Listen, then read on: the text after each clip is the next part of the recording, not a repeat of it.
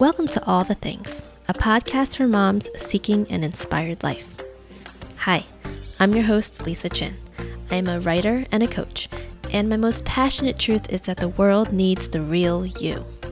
That's why I created this podcast, to discover all the things that make us who we are.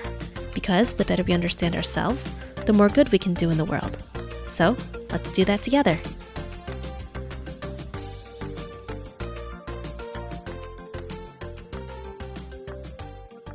Hello, everyone, and welcome to today's episode. I am really honored to have James Culver on the call, on the podcast, on this episode with you. So, James, welcome.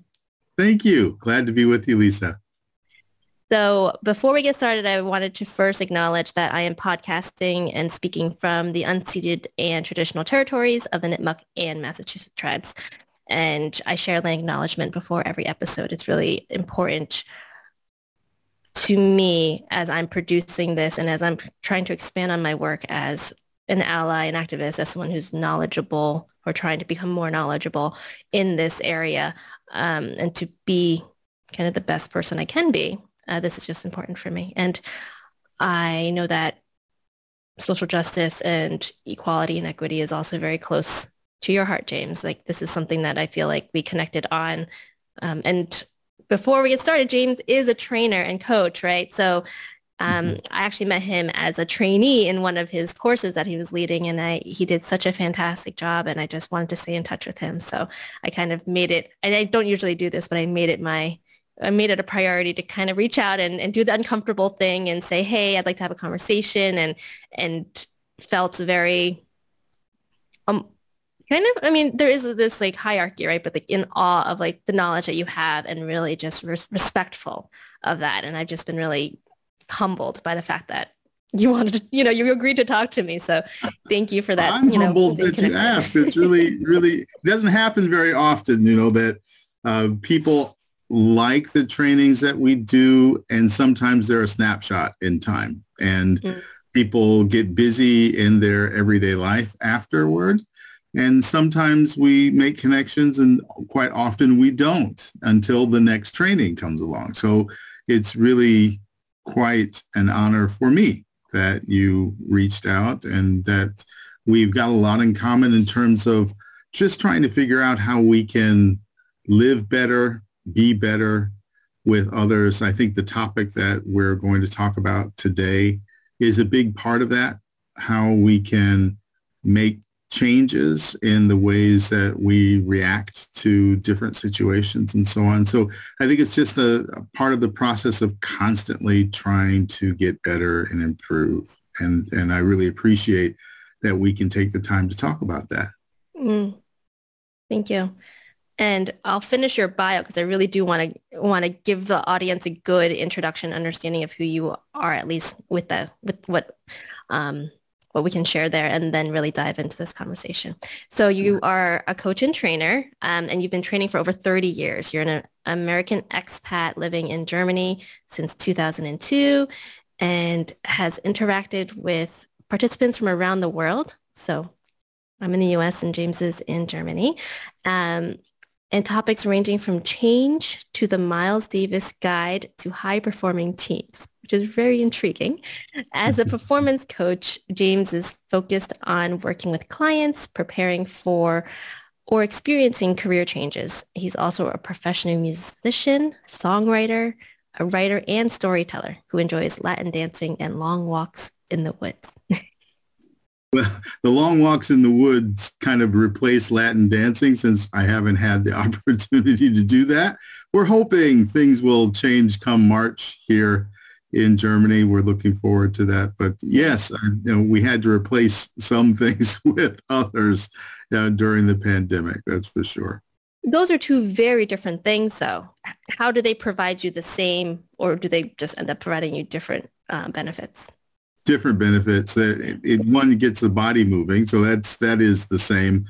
But there's something about walking in the woods with someone who knows you well. I mean, I've got a standing weekend walk, extended walk date with my best friend, and so she and I have known each other for over 20 years. She knows me Mm, better than anybody else, I think. And so just having someone you can relate to as a person with no screen between you is really important.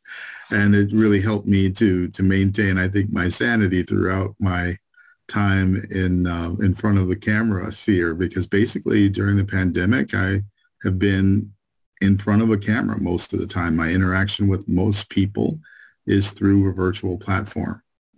And it's really important, even for someone who calls himself an introvert, it's really important to have real contact with a real human being from time to time.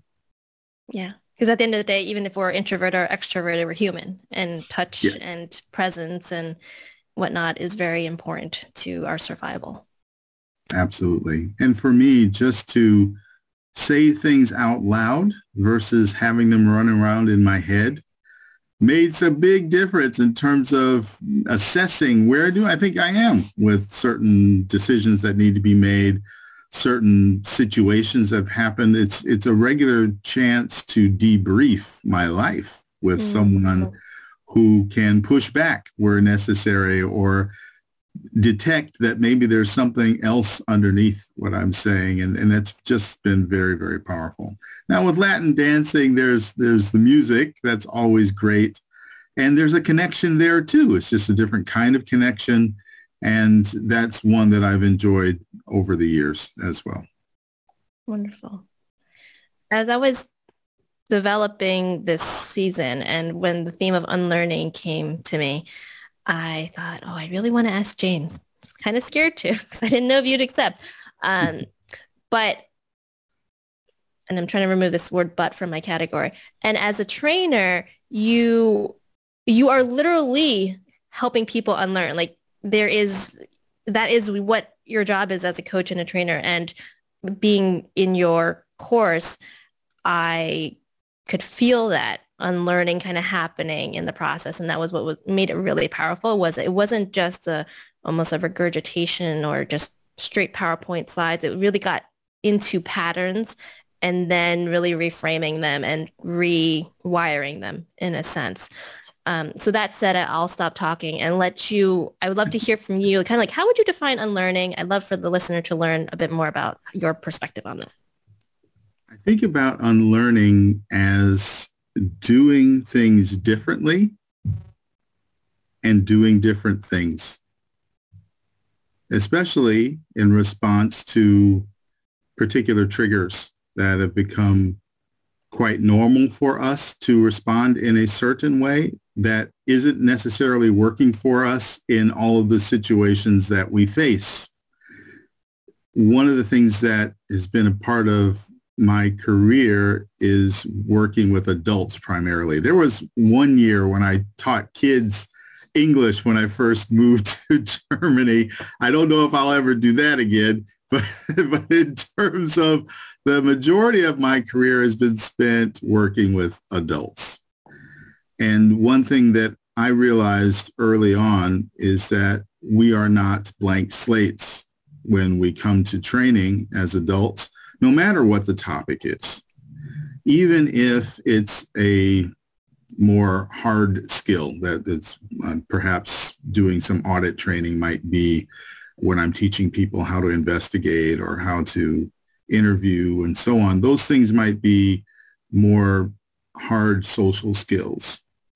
But there are these other social skills that we use far more frequently that we call them, unfortunately, soft skills, but they're very difficult often to change, and especially to change our approach to them because they are so normal. And when I say normal, in this case, we have triggers and we have responses that we've done for years. So much so that the responses that we have become automatic. They become reactions. And when we're in a state of trigger, then reaction, I think this is where the term unlearning comes into play for people, because there's this sense that I need to be able to do something differently than I already do. But because there's no space between the trigger and reaction, I feel that I need to unlearn what I typically do in this situation in order to learn to do something else. For me, the idea of removing something that you've learned is not as useful as the more positive side, the idea of inserting something in that process. For example, when we think about cognitive behavioral therapy and looking at the behavior chain that they often talk about within that framework, there are 4 steps in the behavior chain. So first there's a trigger, and then there's a thought. In really good cases, there's a thought, followed by an action, and then after the action, there's a consequence. So the behavior chain has an interruption between trigger and action, and that's thought. Sometimes when we think about unlearning, it's actually to insert thought between trigger and action. And the point with that is finding different techniques for people to actually say, okay, this trigger is something that I've observed regularly, and without thinking about it, I might do this or that. I don't like my outcomes. I don't like my consequences when I do that. And I want different consequences. So what do I need to do? I need new actions. So how do I get to new actions? I need new thoughts. I need new ways of assessing that trigger, looking at my own internal resources, and being able to bring that to bear in this situation. And there are different things that sometimes we need to do in order to make space for thought between trigger and action. And one of the things that we do in training, and I really appreciate that you appreciated what we were attempting to do, is to give you a chance and to give people, participants, a chance to be in a safe environment where they can observe their triggers, see how they typically react to them in that situation, then once that action is taken, to think about the consequences. And that's where debriefing comes into play, or reviewing what's happened, how it happened, what I did, and then to take that review process as a part of the thinking process for next time. So when I have this trigger, I recognize, yeah, I normally do this, but in this case, I do have other options and I can do something else. So let me think about it, take a beat before I go into the normal action and see what other actions are available to me. If we can do that, then we open possibilities. And that's a path to individual change. It's a path to social change, because as groups of people, we go from trigger to reaction too. And sometimes it can be even more difficult to break the chain of trigger to reaction when we're in groups of people where we're reinforcing those reactions for each other. So part of this process is to expand possibilities, to have choices and different actions leading to different consequences that will make a difference for all of us. And as the listeners taking this in, the thought that comes to me is like, can you give an example of that sequence? Because this may be the first time that someone has heard the word trigger in this context. So I think an example or a couple even would be really helpful. This is, I'll be a bit vulnerable as I give you this example. And I don't feel like I'm alone in this. When I was at home in the U.S. over the winter break in mid-January, I realized how much weight I had gained in the last 2 years during the pandemic. My clothes basically fit. Maybe, it was a little bit of kind of sucking in air to button the pants or so before, but I thought, yeah, they still basically fit. It's okay. It's no problem. And then I stepped on a scale and shocked myself. And I really had gone past a number I never thought I would see. It just, monitoring my weight was something I just really didn't have to do for most of my life. And thinking about, how did I get here? Mm. What were the patterns? What was my relationship to eating during the pandemic, as well as not participating in all of the activities like playing music regularly, which is a physical activity for me as a percussionist, or dancing typically 2 or 3 times a week, not having that, not replacing that with other activities, working from home, which meant working more for me because it was easy to do. It's like 10 seconds from my bedroom to my office. So it's quite easy to be in front of the computer, interact with people, and then after my training day would end, I would go to the refrigerator and look for something quick. So typically the trigger was training day's over. Now I'm hungry. Let me get something. So that's the trigger. I'm hungry and I don't have a lot of time in my own mind. I want something fast. And quite often I would go into the freezer, get a frozen pizza, add some extra things to it so it wasn't a basic frozen pizza. It actually made it kind of nice and very many more calories by what I added to it. And then, pop it in the oven 15 minutes later, I was in front of the TV set eating pizza without thinking. Wasn't even in my mind.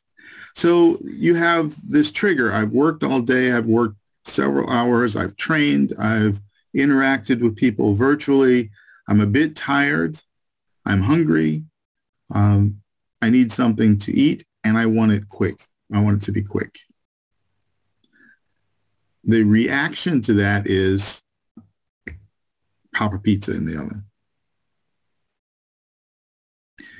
And I didn't even think about the consequence. That was an action, and the consequence comes much later when I think about, okay, I'm not moving as easily, but okay, I haven't been dancing. And I would just kind of justify away the consequences that I saw without connecting those consequences to the reaction that was leading to them. So what has changed, and especially as I change my relationship to food since that time, and have been working pretty diligently with a program since I've been back in mid-January, and it's having a positive impact. I see different consequences, is actually to be more conscious about that trigger, I'm hungry, to action, cooking something, preparing something, and eating something consciously. Now there's a thought between that. And sometimes that thought needs to be generated before the trigger happens. So soup is a lot less fattening, a lot fewer calories than a pizza. Soup takes very little time to heat up. So instead of going to the supermarket, which is just across the street from me, I have 2 that are within 5 minutes. It's very, very nice European life. So I just have to walk across the street to grab something. Now it's, instead of buying those pizzas in advance, knowing that I'm going to have this trigger of hunger, grab some soup or grab things that you can put into a soup and make it very quickly and do it yourself. And that process has opened possibilities for me. I am not limited to what's in the refrigerator because I've thought about it before the trigger happened. Does that make sense? It does make sense. And at the same time, I'm also thinking about how quickly you said you went from trigger to action. You went from, I'm hungry, I'm going to the fridge, I'm taking it out, putting, doing all those things. And that thought, I mean, the way that I see it, I feel like you probably have years of experience of inserting thought between trigger and action. But how does someone actually do that? And you mentioned there are various techniques. And as I'm thinking, the how quickly that happens, it's pretty hard to inject a thought into there. So one of those things could be like you said, look at it beforehand, think about it, kind of prepare. But what can someone do when they notice it and maybe it's unpredictable and they can't really prepare for it? Let's just say those assumptions are correct. What can we do? Well, I would put a question mark about those assumptions. We'll go back to that in a bit because I do think there are common triggers, and research in the area of neuroscience is helping us recognize some common triggers. So I will get to that. So let's stick a pin in that concept of, can we prepare for triggers? I think there's no question that we can. Another big part of, okay, how do we get into this frame of being able to insert thoughts? One big thing is to be present. One of the in preparing for this conversation was looking at some research that was done by Killingsworth and Gilbert, and it showed up in the Science magazine. And they were talking about the wandering mind, the wandering mind.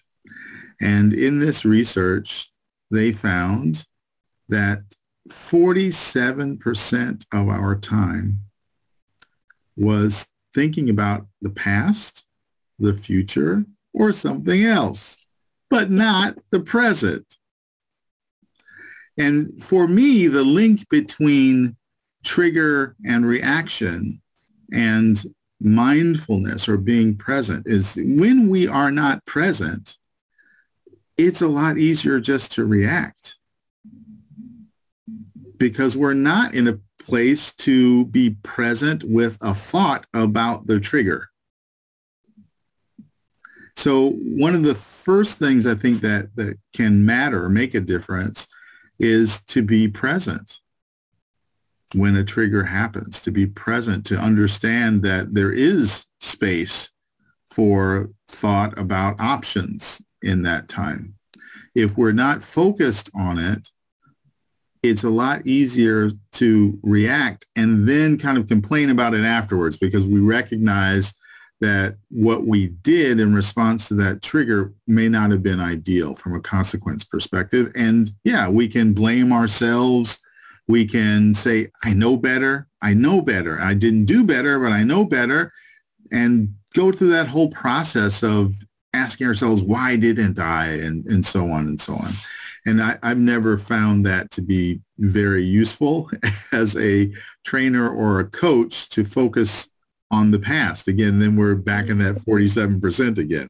What I would like to think about is, what can I do next time? What are my options for the next time?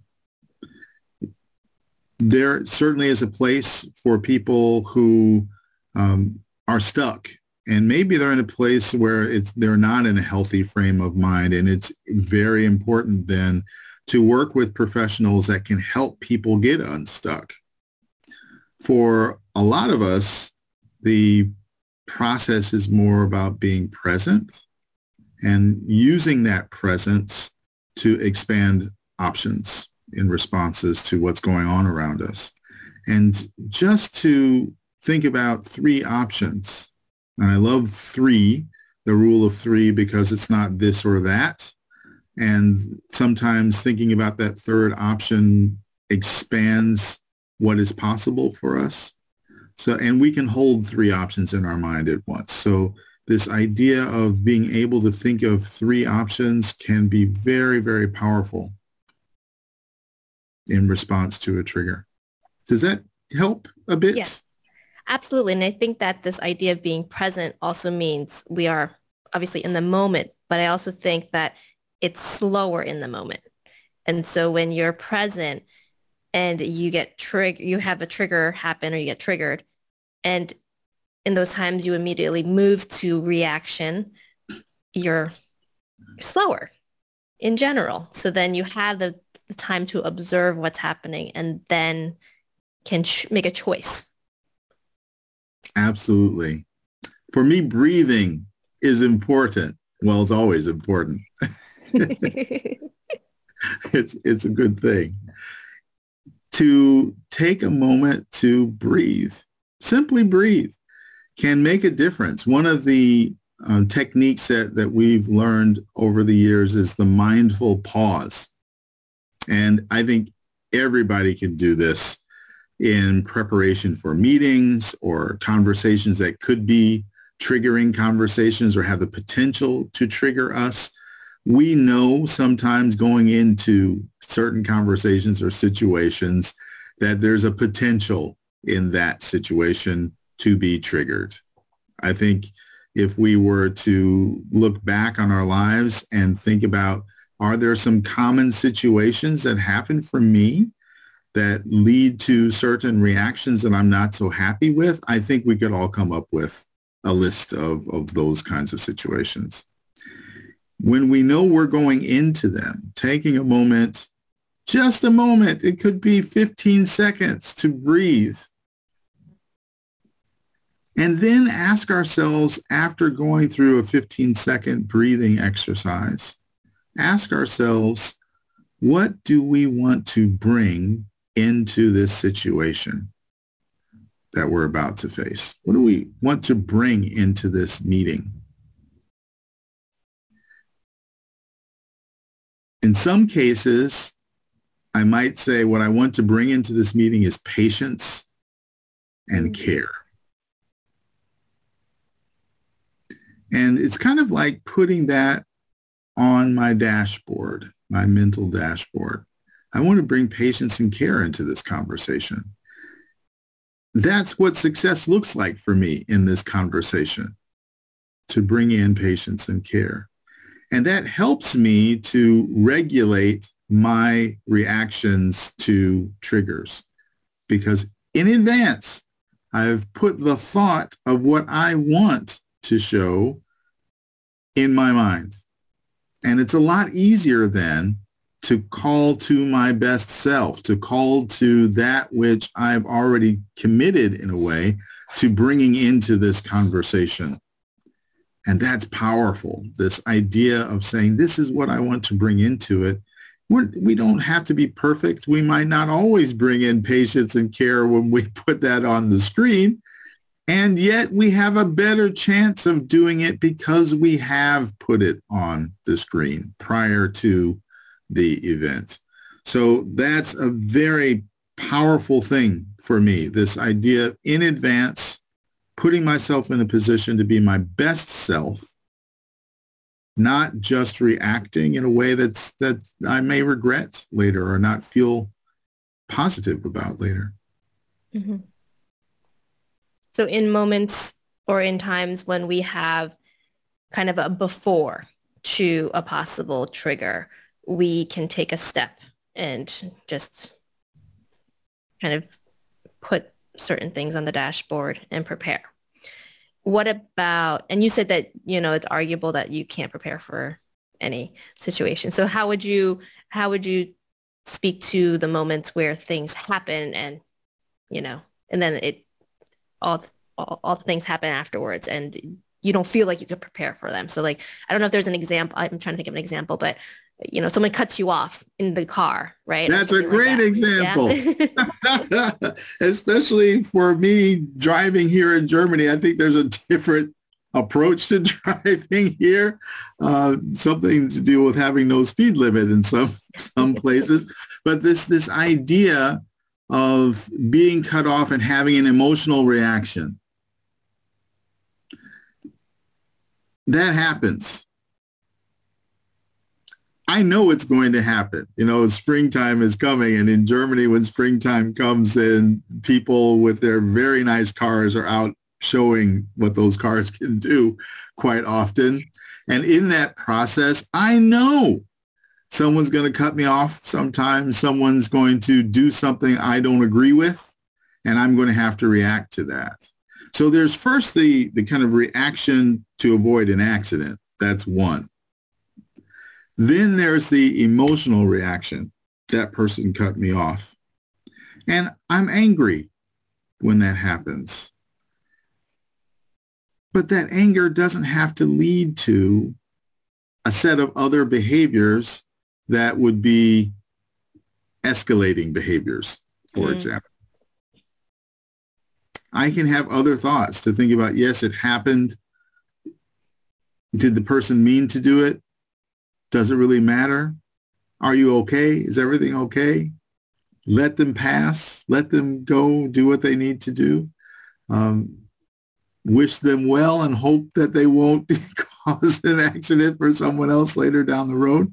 But ultimately, the anger can be managed. I can manage my anger. I don't have to be a prisoner to my anger. I can treat my anger as a second trigger. So when I'm angry, what can I do to manage my anger? So it's almost like you can prepare for the emotion. You can't prepare for the scenario, but you can prepare for how you feel at that moment in time. Well, you're going to feel something, and Sure. And you can do something. If we treat that feeling as a trigger, we can then think about it and think about an action. Because just because we're angry, it doesn't mean that I have to, make a hand gesture that is illegal here when driving. Yes, it is. Because we recognize here that within driving, the stress of driving, that hand gesture leads to reactions, and that leads to escalation and all kinds of problems. So that is a provocation on the road to do that. Absolutely. And it's illegal. It's almost like the law has identified the trigger and has placed something. Laws are always written in the rearview mirror, meaning that they are in response to things. So there's no question that it happened many times before, enough for people to say, yeah, okay, the stink finger, as we call it here in Germany, is certainly not worth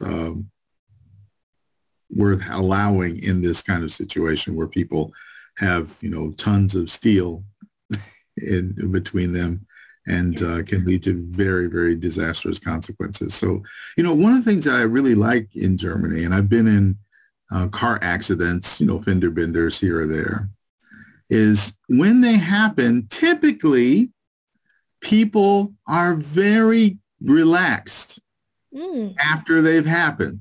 We typically have this kind of, did you see me? But then in the second thought is, of course he didn't. This wasn't intentional. So very rarely do I see people involved in shouting matches. I've never been in one after an accident. People might have that initial reaction of, hey, why did you stop short? Or what happened? And there's a car in front of me. Or, I'm driving out of a parking lot and someone backs into me. That person obviously didn't see me. They didn't do it on purpose. They don't know who I am. And their car was damaged too. So this idea of that's a major trigger, but it doesn't have to lead to a negative action. And what I see people tend to do is go through a ritual. So, okay, let's take pictures. Is this something we need to call the police about?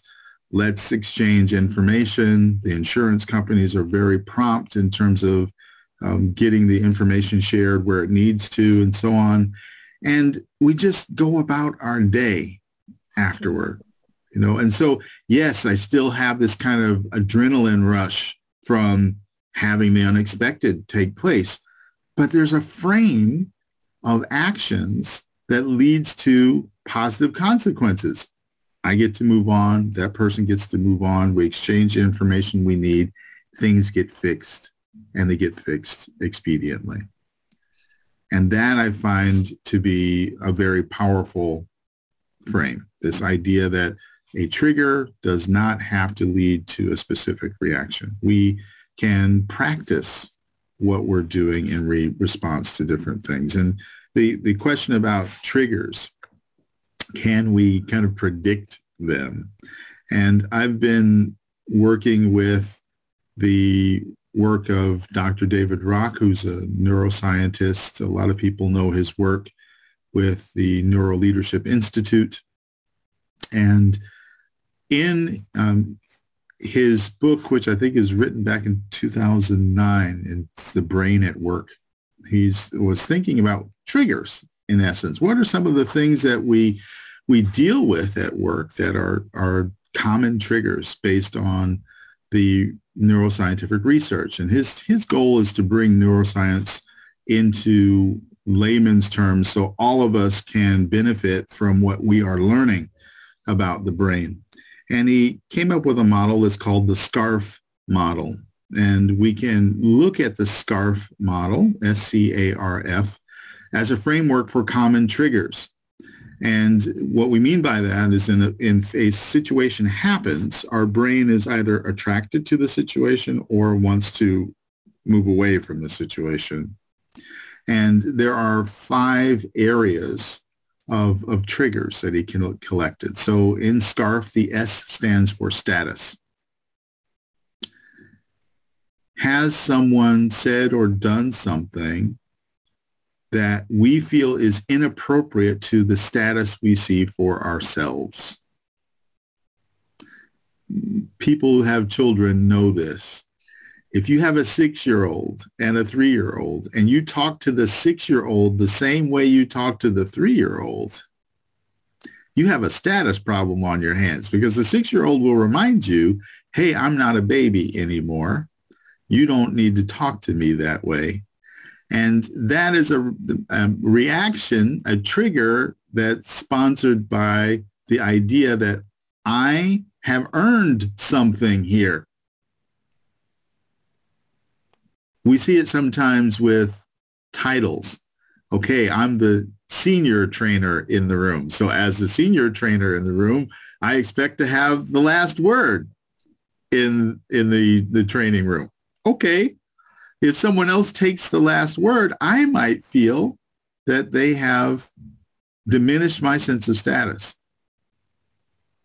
And that is a common trigger. So that's the first one. The second one is certainty. And we all know the issue of certainty because we are living in such an uncertain time. We want to be able to accurately predict what is going to happen for us. The more we can predict what is going to happen, the easier it is for us to plan, the easier it is for us to chart a course, because we kind of know what's going to happen in front of us. We are all living in a very uncertain time with the pandemic. And I think a lot of the reactions that we're seeing are reactions to the trigger of uncertainty. So that's the S, that's the C. The A stands for autonomy, and this freedom to do what we know we can do without having to ask for permission, without having to have someone check our work, is something that's very, very important to many of us. Again, I'm laughing. Yeah. I'm laughing because I'm literally working through something like that right now. So it's very timely. So and it's a trigger. You know, someone says, I need to check your work, when we know that we produce a very high quality level of work. Then there can be that feeling that, hey, you know, I'm not a junior anymore. I've earned the right to be able to interact directly with a client, or earn the right to have a say in how I organize my own work. Many people in this time of working from home have been given far more autonomy than they've had in the past. And as we start to think about going back into the office, one of the biggest challenges is people kind of taking some of that autonomy back in the course of managing others. And this is one of the major issues that is coming up with hybrid work or a full-time return to the office is, can we allow people to continue to have the autonomy that they had? For example, if I want to work till 10 o'clock at night and take a 2-hour break in the middle of the day, that's my right, as long as I get the work in on time. Now, if I'm working essentially office hours from 9 till 6, there's a certain expectation that things get done within that frame. That's taking some autonomy away from us. And that's a tough one to try to get around sometimes. So status, certainty, autonomy. The next one is relatedness. And this is our feelings for relationships to other people. Trust is a major piece of relatedness. Who do I trust? Who trusts me? What kinds of connections do I have? Team is far more than, should be far more than the sum of its parts. And that happens because of relationship. What can we share with each other that is vulnerable? Like, I'm just thinking out loud here. This is not done, but I want to share what I'm thinking right now. What do you think? Opening ourselves up to being corrected by other people or to hear other perspectives. The safety that we need, and I love this concept of psychological safety, the safety to be who we are, to have a learning environment, to contribute fully to that environment and appropriately to that environment, and to change the status quo. All of that is about creating the safety that allows us to be more with other people than we are by ourselves. And that's the kind of upside to relatedness. If there's a threat to relatedness, being excluded, for example, being pigeonholed, hey, James, you're just a trainer. So I just want you to comment on training, not on organizational development, for example. So when we think about our contributions being reduced, our relationship being reduced, that can be a trigger for us. And the last one is fairness. And fairness is a huge issue for many of us. When we perceive that we're being treated unfairly, that's a major trigger. One of the things that I think about with the Great Resignation and where is this coming from, I think the SCARF model is very informative when we think about what is changing for people in their relationship to work, their basic relationship to work.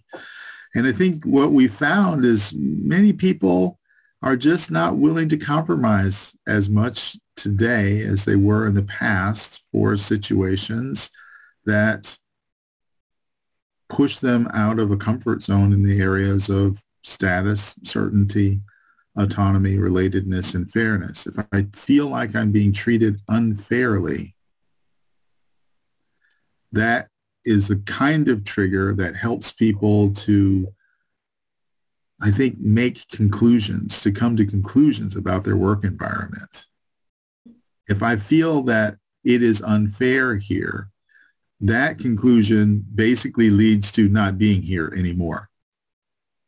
Because am I going to change the framework that leads to being treated or having the sense that I'm being treated unfairly? A lot of people are not going to invest their time and energy into that when it's a lot easier to leave. So again, when thinking about triggers, there are certain things we can prepare for. We know that there are certain things that happen to us that can lead to certain reactions or have led to certain reactions. And I think we can think about that. How do we want to have a conversation with people to bring up these kinds of situations so we can find different options? That's really important. Mm. When you said that it could be applied to the Great Resignation, I'm looking at it and I'm thinking it could be applied to probably anything. I'm thinking parenting specifically, because you brought up a couple examples around kids, and it's, yes, status, certainty, autonomy, relatedness, fairness, like threat of, not belonging in the family, like all of that. Those are triggers for our children too. So it's just really fascinating how, people are people, and these frameworks can be applied across the board. It's just if you choose to do so. I find the idea, again, getting back to the topic of unlearning, we're really trying to do things differently. So if we focus on that, how can we be in a situation that we faced before and do something that we typically wouldn't do in that situation to lead to different consequences that we want to have? That kind of focus, what's going to help us do that is really the kind of thing that I think we can all work on, we can all develop uh, for ourselves. There are some techniques that we've learned from coaching and from working with people in psychology. This idea of naming your trigger is very powerful. Monitoring yourself for kind of a hyper reaction to things that are happening, to really think about being your best, the self-care. So another thing, instead of just thinking about how to prepare for a situation, it's, are we at our best before we go into a situation? If I am tired going into a potentially triggering situation, I am not at my best in terms of having the energy to think my way through that situation. And by not being at my best, I may be in a situation where I'm predestined to react. So taking care of ourselves is incredibly important in terms of giving ourselves options in ways to deal with or think through the triggers that we encounter. I don't know if I've ever heard it kind of stated in that way, but it makes sense that that's what people say. It makes me think of how since the start of this year, I have tried to do about like 20 minutes of something, yoga or breath work or something like that. And the reaction or lack thereof that I have to my children has been very apparent. And Mm, even at work where I would have been way more stressed, it was dialed down. mm, And and it doesn't take a lot of time. I mean, I think that that's something that the sense of urgency all the time that we have, I mean, I think in the worldwide culture, uh, that takes us away from that present moment and takes us away from being mindful about what we're doing. And then in turn, takes us away from being able to interrupt the trigger and action sequence. absolutely. I'm smiling here because I think about all of those situations where I wasn't at my best and what led to that. So kind of thinking about debriefing, and that's kind of, that can be important. And that's one level of debriefing. And one of the things that came to mind is to focus on that thinking piece. So we can prepare, we can have this self-care, we can be at our best before the trigger, but there's level of thought after the trigger to Mm. think about. I went back to a book that for me was incredibly important, especially as a military leader. That's another part of my background. A long time ago, I was in the military. And wanting to be the best leader I could be, I took this book around with me everywhere. And it's The Fifth Discipline by Peter Senge from MIT. And he talks about mental models. And the mental models that we carry around are these ingrained assumptions and generalizations and images that influence the way we understand ourselves, the world around us, and the actions that we take. So some of our reactions are tied to patterns of thought about a trigger.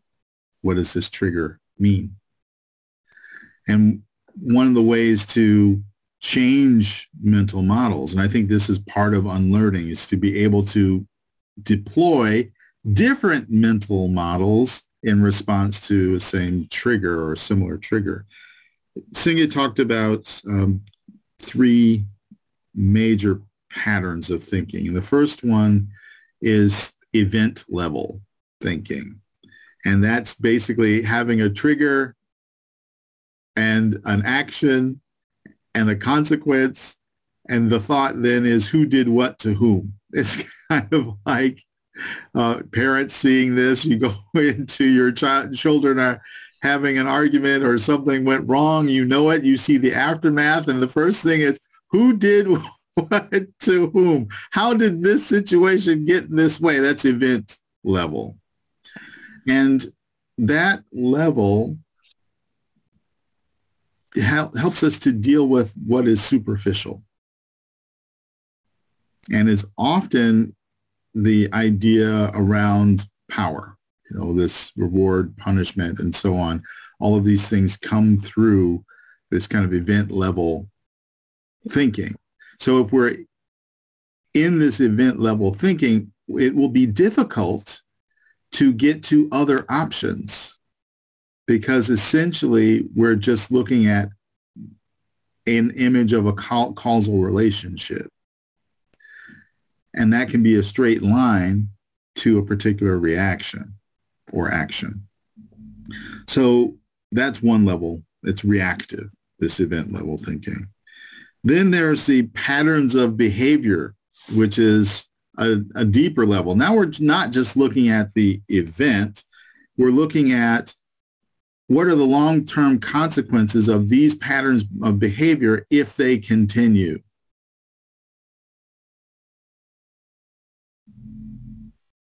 And that's powerful, certainly. If a particular pattern presents itself, then we can be in the business of predicting where it's going to go and maybe interrupting that pattern as it presents itself. But what if the pattern presents itself differently? And the challenge then is to get beyond the pattern. And that's where systems comes in. And this is a system structure. And the question for a system structure or approach is to think about what causes the pattern of behavior. And once we get there, when we can start to think about what are the causes of this pattern of behavior, now we're almost at the interest level. We're at the level where the playing field is wide open for different ways to interrupt or to inspire new patterns of behavior in response to the structures that we see.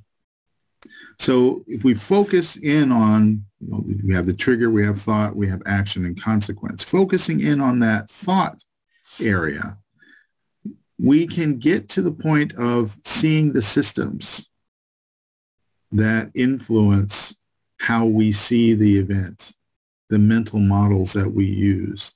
That can lead to a wide range of options, including maybe avoiding the situation altogether, finding a countermeasure that we can put in place that prevents that pattern of behavior from ever starting. I don't go to the supermarket and buy frozen pizzas anymore. So when I go into the refrigerator, there is no frozen pizza there for me to pop in the oven. I can interrupt that pattern of behavior. So my mind, as you were going through this, I had a feeling it would end up with systems, and then it makes me think about culturally, how do we how do we change cultures? I mean, within the workplaces, like in microculture, I'm talking societally um, and nationally.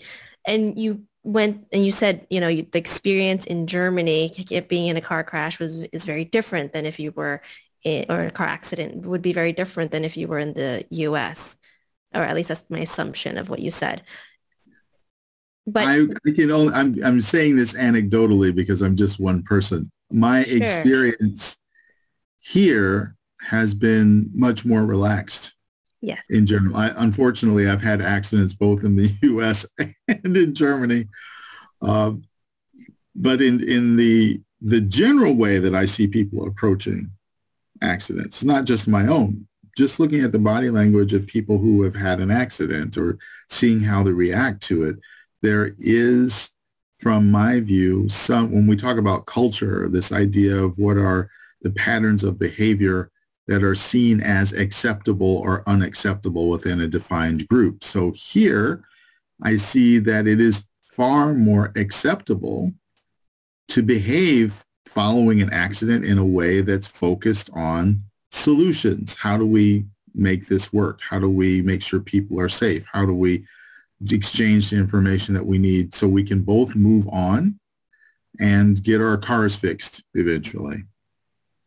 If we focus on who's at fault, the anger that we could have, the surprise, the shock of the situation, all of that, focusing on those things aren't getting us any closer to having the information that we need to get on with our lives. So from a cultural perspective, and culture is a major thought or area of thought for me, how do we change culture is a key question. Culture changes all the time, and it often changes as a reaction, in my experience. If we kind of take the theme of what we talked about so far today, one of the things that is helpful for us is to insert thought, collective thought, between trigger and action.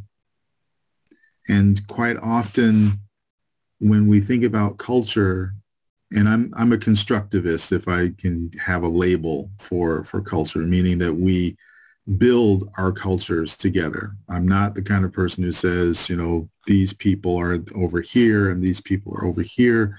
When I tell stories about Germany, they're my experiences. When I think about culture as tendency, but they're also changing. They're evolving. Germany is not what Germany was, 40 years ago, 100 years ago, and so on. There was, 200 years ago, there wasn't a Germany per se. So this idea of the changes that go on in our external environments, the changes in our relationships lead to agreements that we have, and the long-term persistence of those agreements kind of helps them to go deeper into basic assumptions.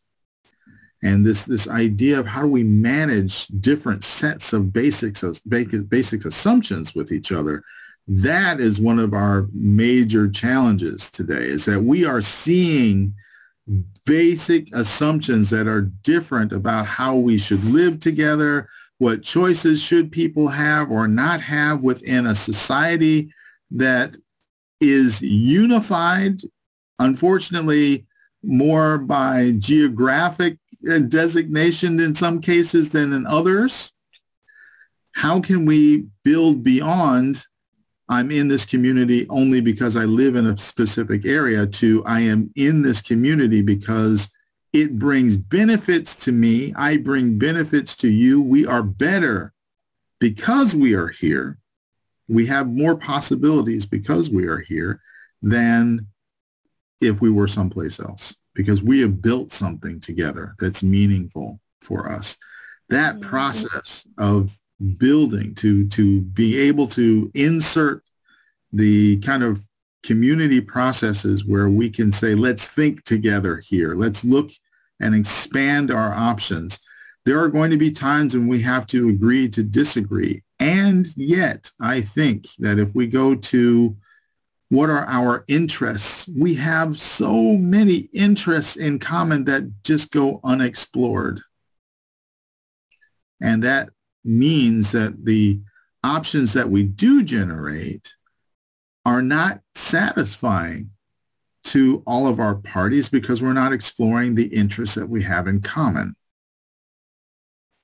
That's one of our challenges culturally, is to be able to find ways to remind ourselves of the common interests that we have and use those common interests as a springboard for generating options that will make our community meaningful for us as individuals. That's beautiful. And I know that there's a whole lot of other information behind that that you can share, but I won't pick your brain for the next 5 hours. It'll just have to be another conversation another day because and you know that I am very interested in generating change on a community level. And it's something that I'm just grateful that you shared that because I think that that's really important. And it's a really good reminder that we are people connecting with people. We need to be with one another. We need to find these commonalities. We need to understand one another. And so I really appreciate that.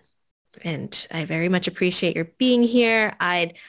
When I think about the work that you've done for as a trainer specifically and having been part of so much unlearning and for so many people, and I probably have seen a lot of patterns and a lot of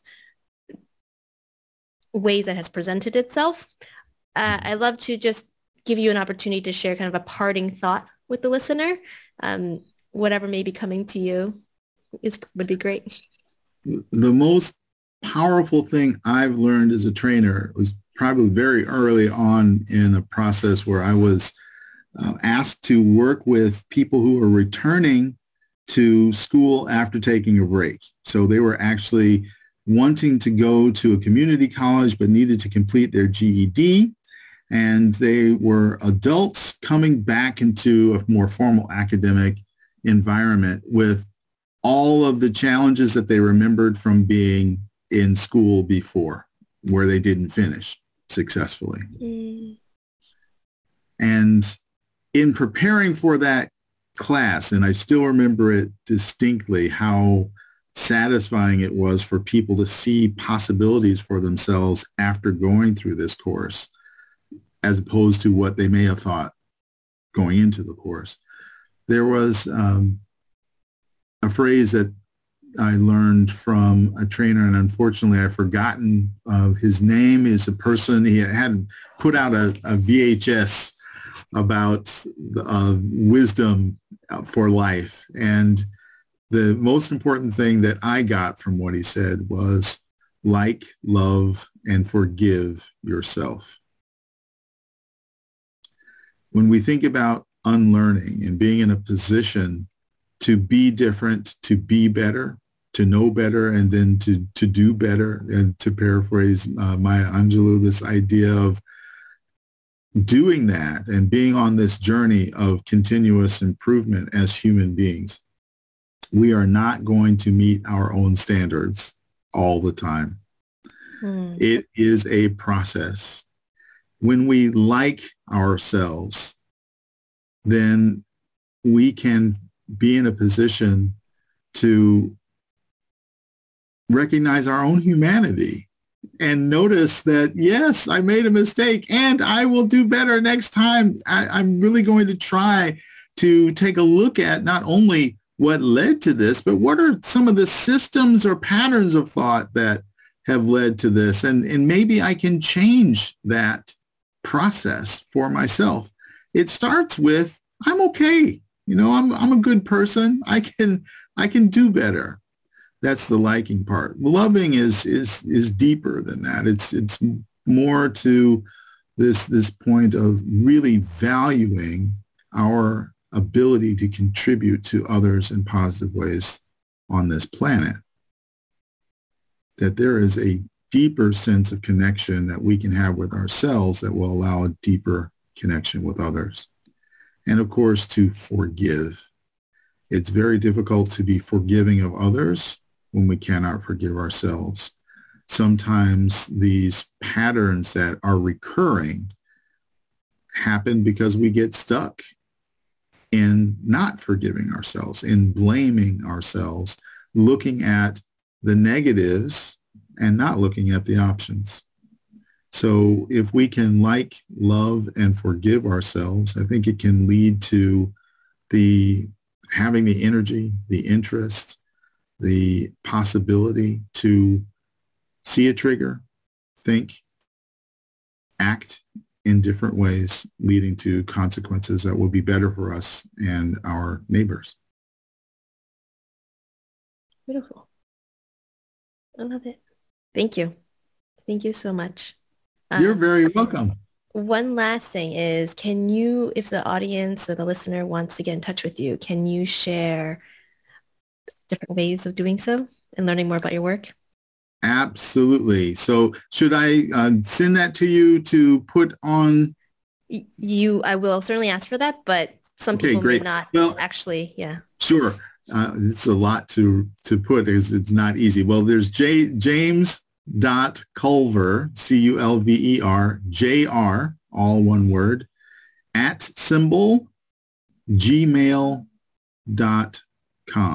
So James dot Culver, JR, @ gmail.com. That's probably the best way to get a hold of me, especially if we're talking about 6 to 9 hours time difference between the U.S. and Germany. Yeah. Well, thank you again. It's really just been, it always is. It was very selfish for me to say, I just want to record one of the times we talked together so I can reference it. So thank you again and again for being here. My pleasure. Really very, very nice. And it was more than flattering to be asked to do this. I really appreciate that you asked. And I look forward to seeing where our connection leads. I think there's so much for me to learn from you. I mean, I'll never be a mother, and I think you're managing that brilliantly. There's a lot to learn through that process. So thank you very much. Thank you for tuning in today. Living an inspired life is a worthy endeavor. Don't let anyone tell you otherwise. Be sure to subscribe in your preferred podcast player for future real conversations. And if any part of this episode made you think of a friend, let them know that they aren't alone in their journey and share all the things with them. If you'd like to stay in touch, hop on over to lisaforreal.com and sign up for my daily blogs. Or find me on Instagram at Reclaiming Motherhood. See you next time.